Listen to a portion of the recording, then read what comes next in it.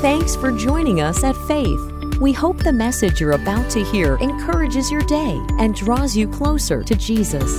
If you'd like to join us for service or find out more about the church, visit faith.church. That's faith.church. We've been in this series on living for God in an ungodly culture. And so it's been a great challenge. We've allowed the Word of God to shape us, to change us, to alter maybe even our own mindsets. And so as we've been in this series, it's been tremendous as God has really spoken to us. And we've asked God through His Word to transform us. And God has reminded us that He's called us to stand. He's called us to be people of conviction and people that stand strong in an ungodly culture. It's important to understand that the ungodly culture is not the enemy. They are victims of the enemy, and God has placed you at this point and this time to be the ones to reach them with the gospel of Jesus Christ through your life. But we are called to stand. And so God has called us not to compromise, to not give in to the demands of the ungodly culture that it is controlled by the enemy. That we are only, and hear me today, to bow and submit to the Lord Jesus Christ.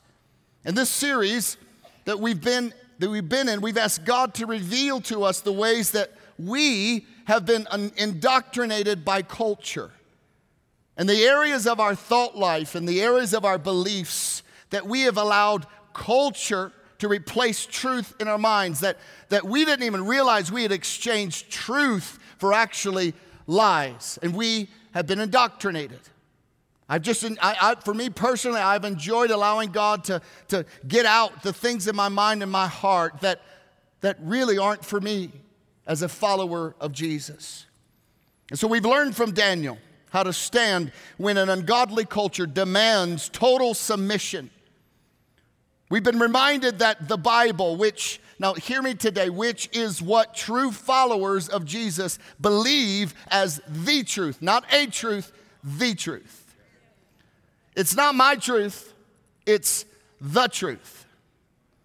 And so true followers of Jesus approach the Bible as truth, not partial truth. Well, some of it's true and some of it's not. Not truth, well, that was truth in that culture at that time, but it's not truth today. That's not what followers of Jesus, that's not how we approach the Bible. Not truth to be treated like a trip to the grocery store where we kind of just wheel our cart of life through the different aisles of our options, and we choose what our truth is, and because it suits our taste, therefore that must be truth, and we leave with that. That is not what true followers of Jesus, how we approach the Bible.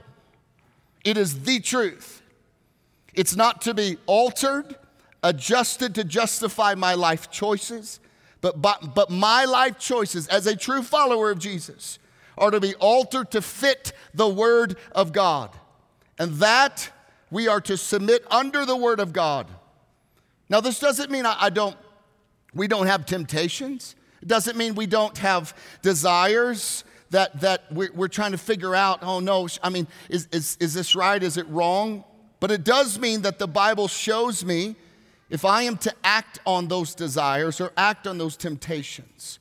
And God uses the Bible to lead me as His son, to lead you as His child to what He calls real life, life to the fullest, life that is full of joy and peace and happiness, life that is anointed by the Holy Spirit to live victoriously. That is what the Bible gives us a roadmap to, is that life.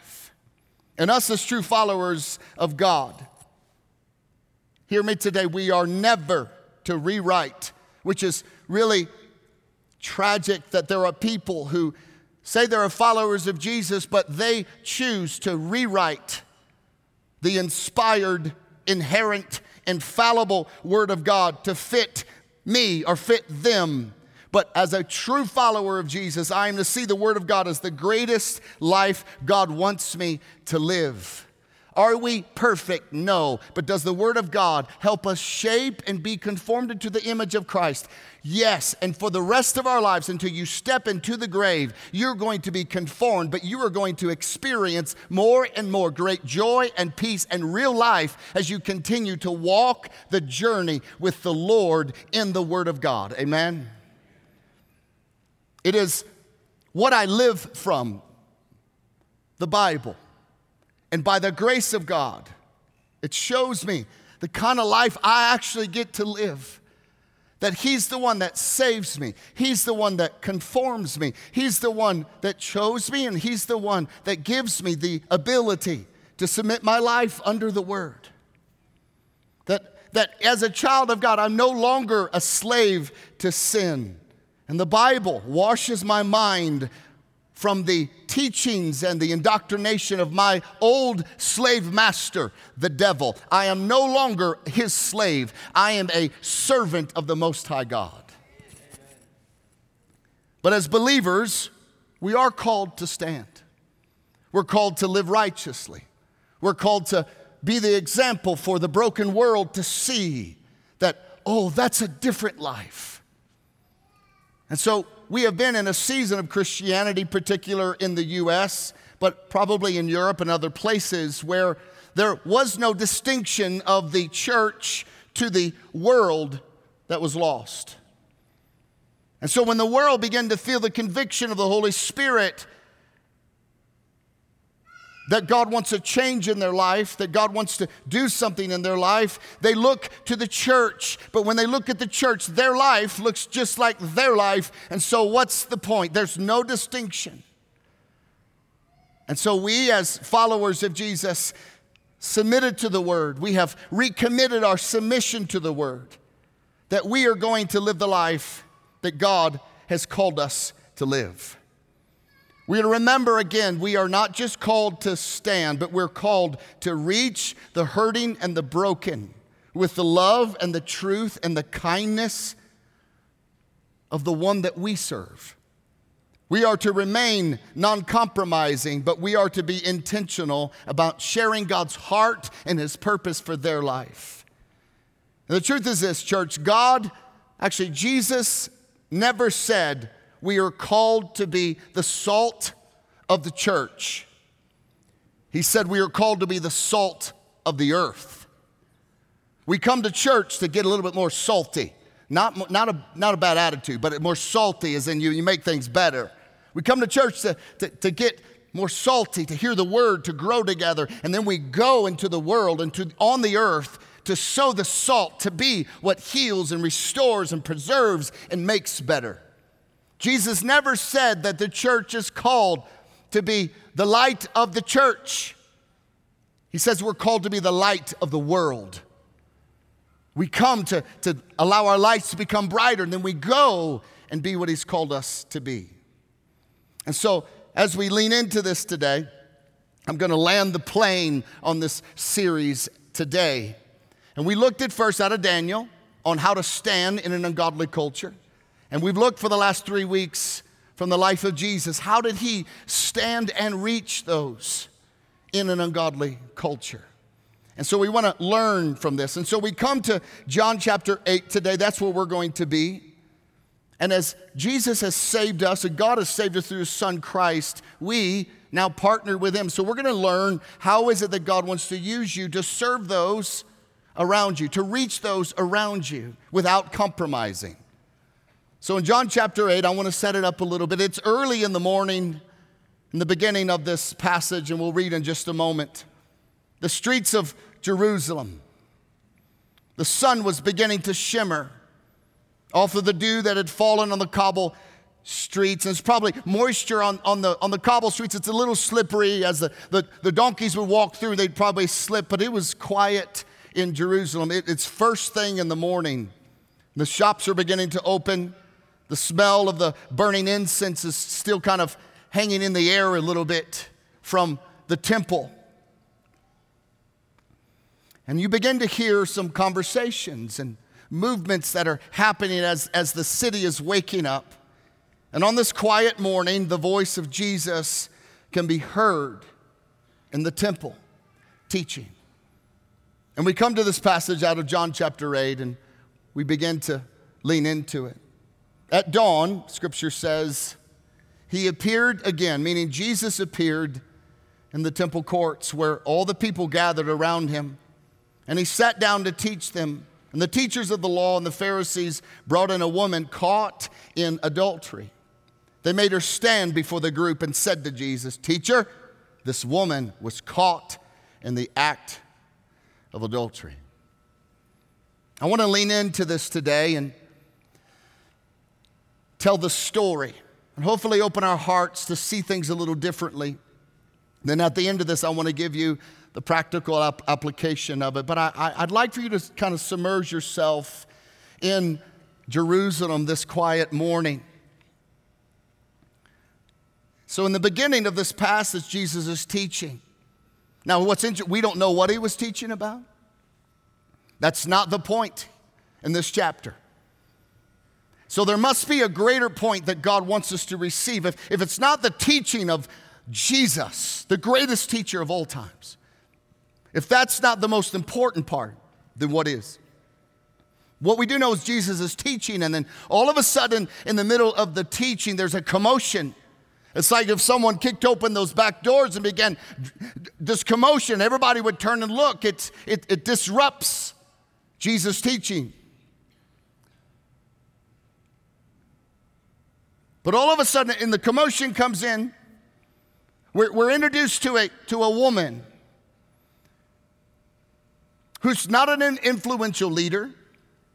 She's not a city official. She's not a superstar. She's not somebody that this would give credibility to Jesus. No. This is an adulteress. So Jesus is interrupted by this commotion, and with her are these people called the Pharisees, religious leaders. With them have brought this woman. And these Pharisees think they're really something. They walk around like they're better than everybody else. Why? Because they know the Bible. And they walk around and they dress the part and they look the part. They talk the talk. They know the Bible, but their hearts are void of the spirit of the one who wrote the Bible. But they know it. And they used God's word as an excuse to hate. These religious leaders hated Jesus. They hated him. They wanted to control people. They wanted to shame people. They wanted to condemn people. But here comes Jesus, this rabbi that came preaching the grace of God, the kindness of God. Here came Jesus, the one loving those that they had rejected, and get out of here. But they also hated him because Jesus preached another message to them. He called them out in their hypocrisy. He said, hey, listen, you look good on the outside, but your inside is like a grave full of dead flesh, and it stinks. You look good. You wearing it. Yeah, I know it. You know what to say. You know how to live. You know how to cross all the T's and dot all the I's on the outside, but your heart is full of bones. And they despise Jesus. So here's this woman. I want you just to try to keep your imagination engaged, who's dragged in front of the crowd around Jesus. I mean, can you imagine what she has felt like and feeling at this moment? Yes, maybe some of us men could understand maybe what she felt, but every woman in this room can begin to feel the embarrassment of this moment, what she might have felt. Now, she never denies the allegations. She knew she was guilty. Her hair was a mess. Her garment was dirty from the struggle, maybe even bloody from the fight. She's angry. She's barefoot. And the look on her face as she's surrounded by these accusing men was one of humiliation, one of pain, and one of shame. In Judaism, there are 3 crimes that were worthy of capital punishment: idolatry, murder, and adultery. So if it could be proven you were guilty of any three of those crimes, you could be put to death. But there was interpretations of the law. And one of the interpretations that some of the Jews preferred was called the Mishnah. It's the handbook of traditions that they would write, and they would say, oh, in this case you would do this, in this case you would do that. In this case, this is how someone would be killed, or this is how someone would be punished. But the Mishnah taught that the man who was caught in adultery would be treated differently than the woman who was caught. If a man was caught, he was to be placed in animal dung up to his knees, a rope looped around his neck, with a man on each side holding the rope with a towel underneath the rope on the neck, so that when the man was strangled, it wouldn't leave a mark. And so once everything was in place, then the two men with the two opposite sides of the rope and the two opposite sides of the man caught in adultery, they would pull with all of their might the opposite direction until the adulterer was dead. The Mishnah also taught that if a woman was caught in adultery, she was to be stoned to death. But there was also a superior law to the Mishnah called the law of Moses, which is the Torah, which we would be very familiar with. And the Jews of that day lived by the Torah. And the Torah taught that if a woman was caught in adultery in the city, she was to be stoned. If she was caught in adultery on the countryside, she was not to be stoned or killed, because she could have cried for help and nobody would have known it. So maybe she could have been raped. But in the city, she could have cried for help, but she didn't. Therefore, she's going to be stoned and die. This is a very bleak situation for this woman. It was like in this moment, God interrupted to show us, to teach us something about our own hearts and how He wants us to live our life. This also is a moment that God is teaching you His heart through His Son to reach you. So they bring the woman before Jesus, and starting in verse 3 says, they made her stand before the group and said to Jesus, "Teacher, this woman was caught in the act of adultery, and the law of Moses commanded us to stone such women. Now what do you say?" And they were using this question as a trap in order to have a basis for accusing him. I want you to see this for a moment. I want you to capture this moment. Everything had just happened. It was the commotion, moving through the streets out of a house somewhere to where Jesus was. And the Bible says that she was caught in the act of adultery. So she was literally pulled from the act of sin. And she is still within their grip that caught her and pulled her. And she's brought and dragged to Jesus, not for biblical clarity, not for justice, not for mercy, not to help her, but to trap Jesus. It actually had nothing to do with her. These men were using this woman as a piece of meat to bait Jesus. Now, when you read this, I don't know if you've ever had this question. I've always asked the question, where is the man? He had to be there. But he wasn't here before Jesus. Some options could be maybe he escaped. Another option, maybe they let him escape. Another option is he might be standing there with the Pharisees, one of the ones accusing her. Maybe this whole thing was this elaborate plan that they thought, you know what, I'll go ahead and commit adultery, but it's for a greater good, and that's to trap Jesus. He could have been standing right there as one of her accusers. And so they say, "Hey, Jesus, the law of Moses says we should stone her. What do you say, Jesus?" Now, I want you to see this dilemma for a moment. Now, Jesus is brilliant. They've tried to trap him several times. And every time he discerns their heart and he navigates it. This one is very difficult. And I'll tell you why.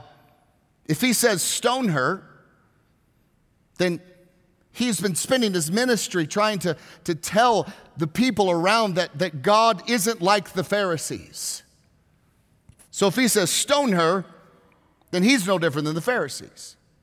Also, Rome was the governing power of Israel, which demanded no other authoritative figure could carry out capital punishment except for Rome.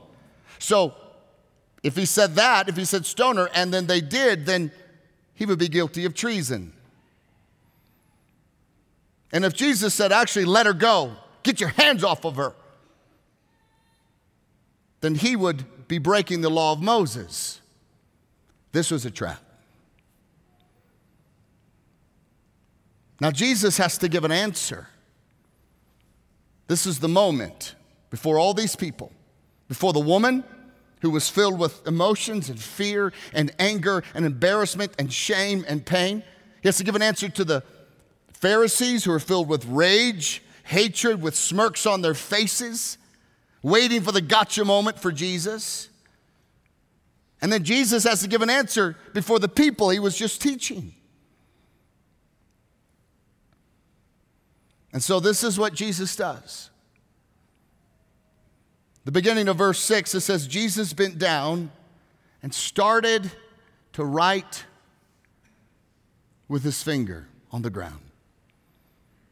Now, if you've ever been to Jerusalem, there's this really fine dirt, which is really, a lot of it's sand. And you can write in a corner of where the wind is blown, a collection of sand or dirt, or you can go to an open lot, and you can also do the same. It's early in the morning, so there is dew on the ground, which would actually make the words a little bit more distinct because if the ground is a little damp. So Jesus begins to write. Now, at first, if you were standing there, you think, look, Jesus is buying time. He's stumped. He doesn't know what to do. Or you think maybe he's doodling. I mean, is he playing hangman? Like, what's going on here? Tic-tac-toe? What's he doing? Or maybe some of the people there think, did he not hear the question? This is a big answer. Like, we need to hear this. But the word write actually is not about doodling. It's not about he was just playing in the sand. It means actually to intentionally write something. This is an intentional act of writing something. Like if I said I wrote on the wall or I wrote on the chalkboard, you would receive that quite differently than I marked the wall or marked on the chalkboard. This was an intentional thing he was writing. And there's a lot of speculation about what Jesus wrote. Everybody's got their speculation and their thoughts, and some of them are interesting. But because of the text and because of what happens, I believe that Jesus, my personal opinion, believe that Jesus began to write out the list of the sins of the woman's accusers. And so as he bent down and he begins to write, and he begins to write this, whatever it is, their sins down. We don't know what they were. As he did, verse 7 says they kept questioning him. Tell us, Jesus, what's your answer? We don't have all day. Tell us the answer. Why are you taking so long? The answer's obvious, Jesus. You're a blasphemer. That's why you're not giving the answer according to the law of Moses. What I love about Jesus, he didn't respond to their demand, but he did keep writing. Now, we don't know how long he wrote. We don't know the timeline. But what we do know is what he could write, what he wrote. The Pharisees could read it, and so could everyone else, including this woman. As he continued to write, I am imagining the questions became less and less. The demand from the Pharisees became less and less. And I imagine it went from questions filled with hatred and bitterness and demands and hate to silence.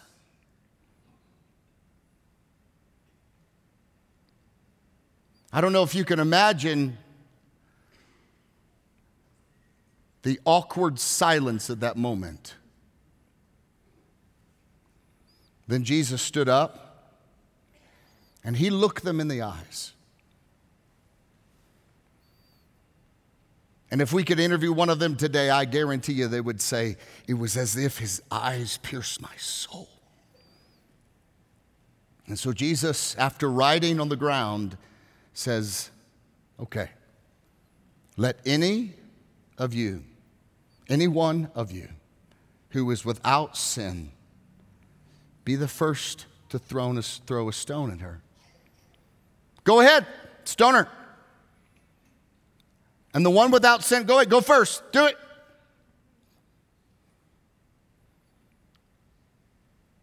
This is a moment that Jesus turned their hypocritical lives inside out and laid them exposed on the ground for everybody to see.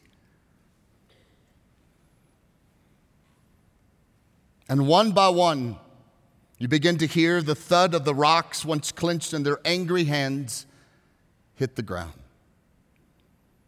The once puffed out chest and arrogant smirk is now a cowering frame. And as they're backing up into the side streets of Jerusalem, their faces shadowed by their own hand. And now, the moment. There's only two people left. Two people that couldn't be any different. They are so different. Standing face to face. A man and a woman. The Son of God and an adulteress who was just caught moments ago.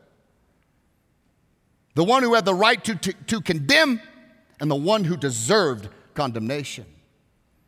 The one who could condemn her didn't, and the one that wanted to couldn't. And Jesus looks at her, still tattered and still ashamed and still her hair a mess, her garments dirtied and soiled. And he says to this woman, where are your accusers? Didn't even one of them condemn you? Now listen how she responds. She didn't say no. She says, no, Lord. In her brokenness, in her pain, in her mistakes, in her public shame, she calls Jesus Lord.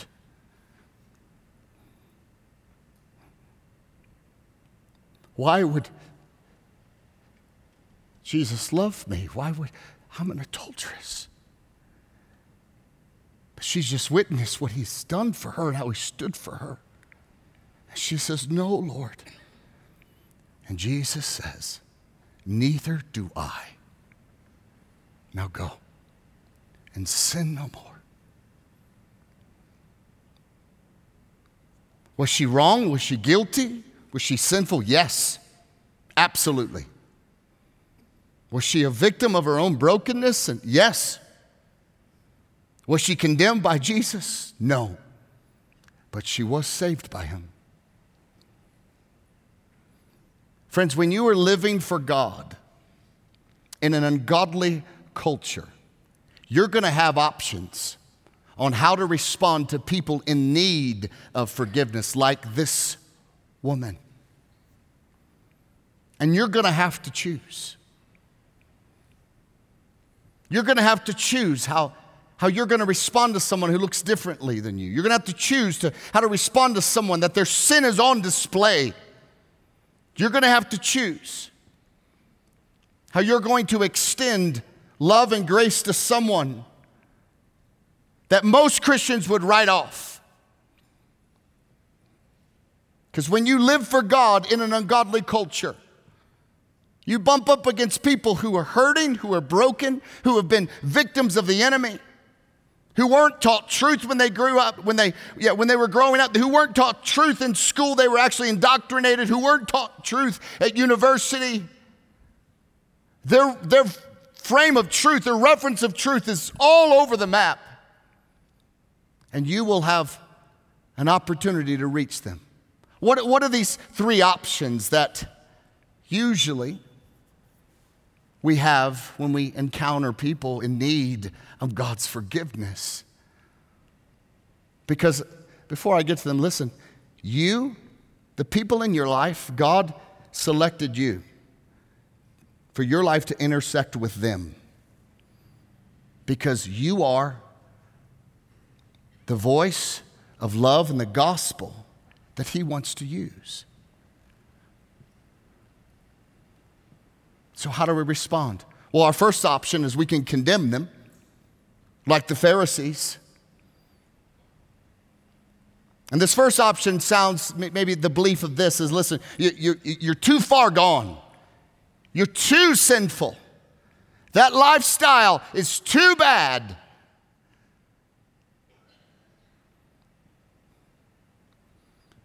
You're too broken.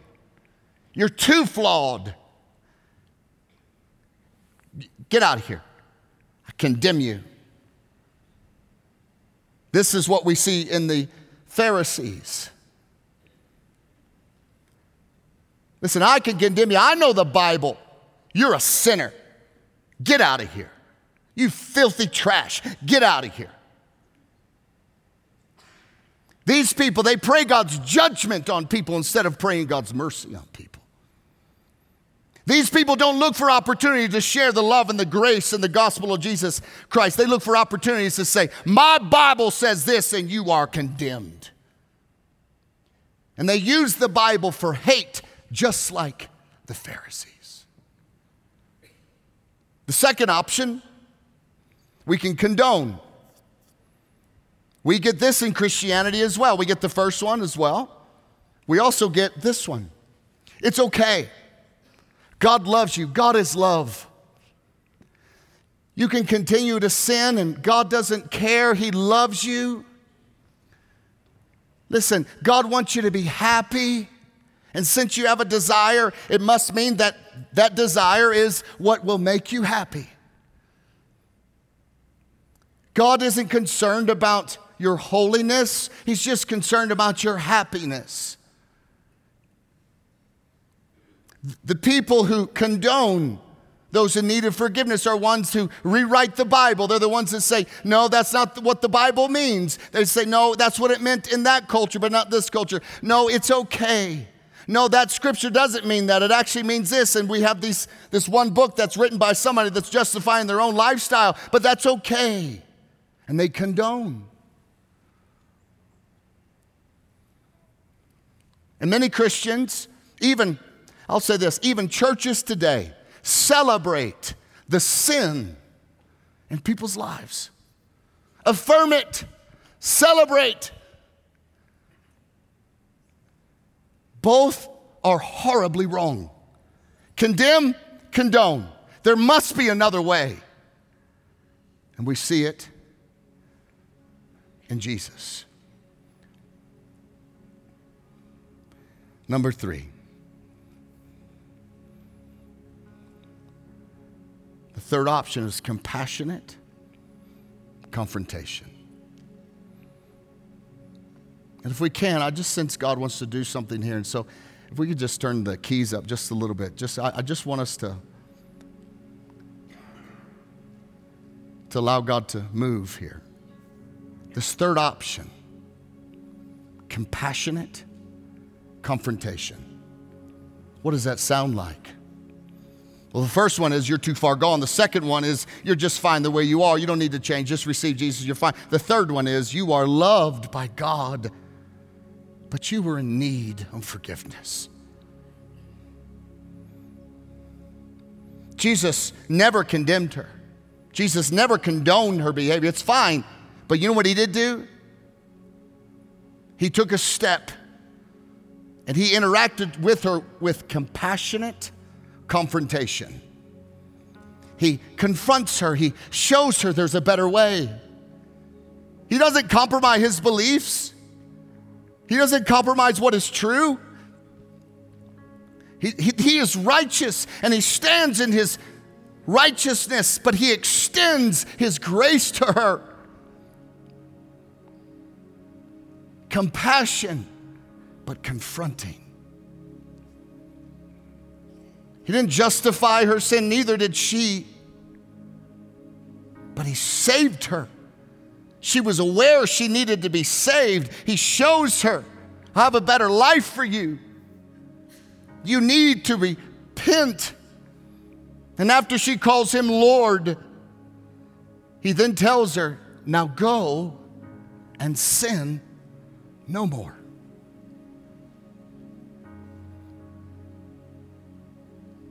He didn't say go and keep doing it. He didn't say, you filthy, adulterous woman. He said, now go and sin no more. In other words, you were forgiven. And now it's time to walk the life that I'm going to provide for you. Compassion, confrontation. This option tells those without Jesus that God so loved them that he sent his son. That God so loved them and wanted to rescue them from their sin, that there was a penalty for their sin. And Jesus paid the price for it. Jesus took upon himself that which you deserved. He took upon the punishment that you deserved from God. He took upon him the sin of your adulterous affair, the sin of your cheating and your stealing from your company. He took upon himself the sin of your lustful thoughts. He took upon him the sin of your drunkenness. He took upon the sin of your drug use. He took upon the sin of the hatred in your heart and the sin of your choices to flippantly do whatever you want and to treat people and to abuse people. He took upon that sin. There was a penalty. But sweetheart, the penalty's been paid. You're free. No, that's not who you are anymore. Now go. You don't have to live that life. That's not who you are. That's not your identity. I tell you who your identity is. And you're my daughter. I love you. Now go and live your life, knowing that the God of the universe is delighted in you. Compassionate confrontation. This is how we reach those around us. We don't condemn them. We don't condone. But we do lovingly, compassionately confront. In the right moment, at the right time. And we just lean in. Hey, you need forgiveness. Just like I need forgiveness. I'm just a beggar telling another beggar where to get bread, and I found forgiveness in the Lord Jesus Christ. Do you want to be forgiven? No? Okay. I love you. Do you want to be forgiven? Yes. Okay. Let me pray with you. It's that simple, church. Those in your life are put there so you can compassionately share the gospel of Jesus Christ that still tells them they're lost. But as you tell it, you remind them, so were you. And it's by the grace of God that you're saved today. This is how we live for God in an ungodly culture. We follow his example. If you were to choose which one of those three, would you want God or to interact with you? Would you want other people to interact with you? How you would want them to, you would choose number 3. How about this? Let's choose number 3. But let's choose it. Because there are people in your life that need what's inside of you. Let's pray. Father, we commit to you today your word that challenges, heals us. We're so grateful. Lord, today I pray that you would forgive us. If there's anyone in this room, God, that has condemned those that you wanted to show compassionate confrontation through, but they condemned, maybe out of ignorance, maybe because they thought that's what they were to do. They were following what man does, not what the Son of God does. Lord, forgive us. Lord, also today, there are some here today and joining online that actually you have been condemned. Church is a bad memory for you because you have been condemned. You were judged, you were treated harshly. You felt as though that, like the Pharisees, that you were drug out and exposed and uncovered and shamed and guilted. Today, the Lord wants you to know that is not who He is. And don't allow the actions of people to keep you from me and to keep you from my church. Maybe today you've been indoctrinated by culture and you have thought, you know what, the way I love is just to condone, to receive, and just to tell them it's okay.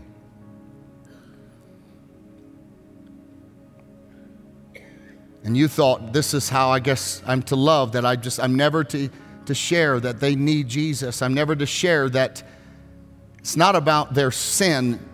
Actually, it's not about their individual sins. It's about their sin that they were born with, that they need to be forgiven and cleansed. Lord, forgive any of us here that have condoned sinful behavior that you call sin. We never want to be in opposition to your word, and forgive us. And maybe you're here today that you have been living in sin and also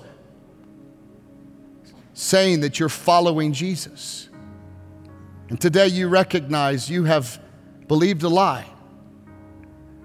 And the Lord wants to call your name today and restore dignity and set you on a path that He has chosen for you. And He today tells you to go and sin no more, but He also gives you the ability to sin no more.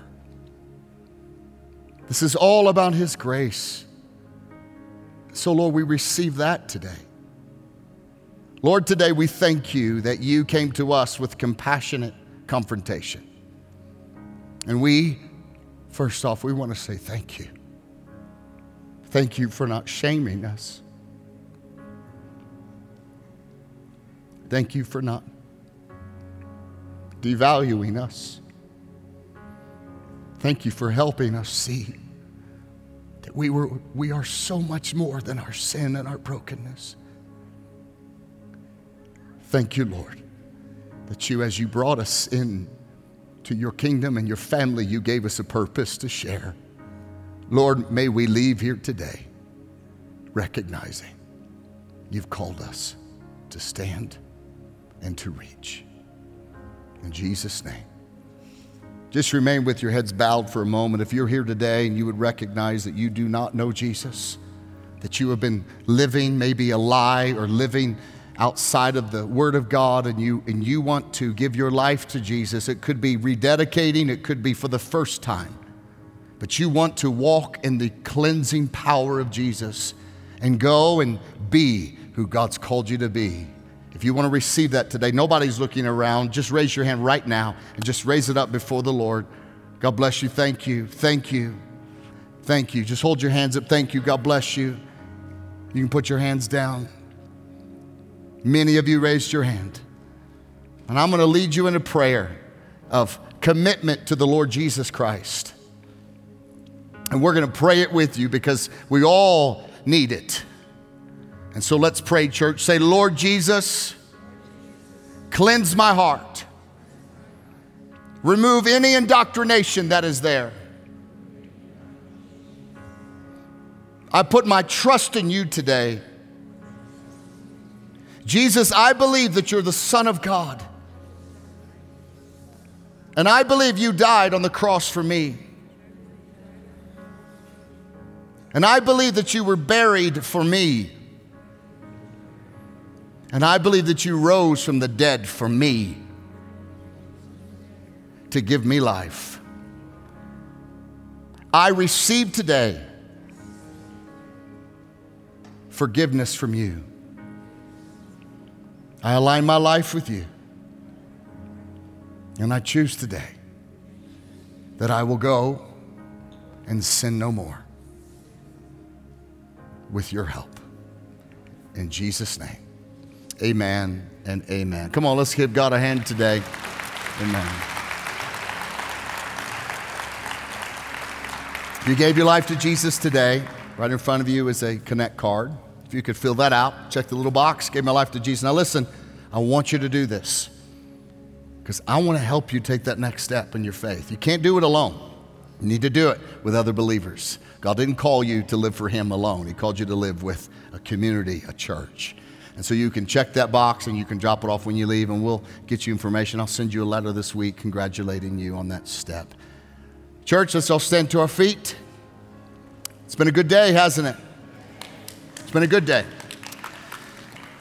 I'd love the opportunity to pray for you and to bless you today. And if you can, just lift your hands to the Lord. Father, in the name of Jesus, I pray your blessing over every person here and joining us online. God, I pray for your favor on their life. I pray for provision in their finances. I pray for opportunity that you are going to open, and God, show them that opportunity. God, I pray that you would heal their hearts of any brokenness today, that they would begin to walk out what it means to forgive, what it means to receive forgiveness. Lord, may you restore marriages that might be fractured. May you restore relationships between father and mother and children. God, bless us today. And may we leave here understanding we are walking as your agents and missionaries to the world.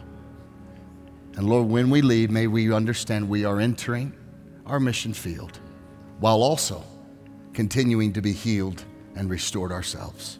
In Jesus' name, we all say amen and amen. God bless you.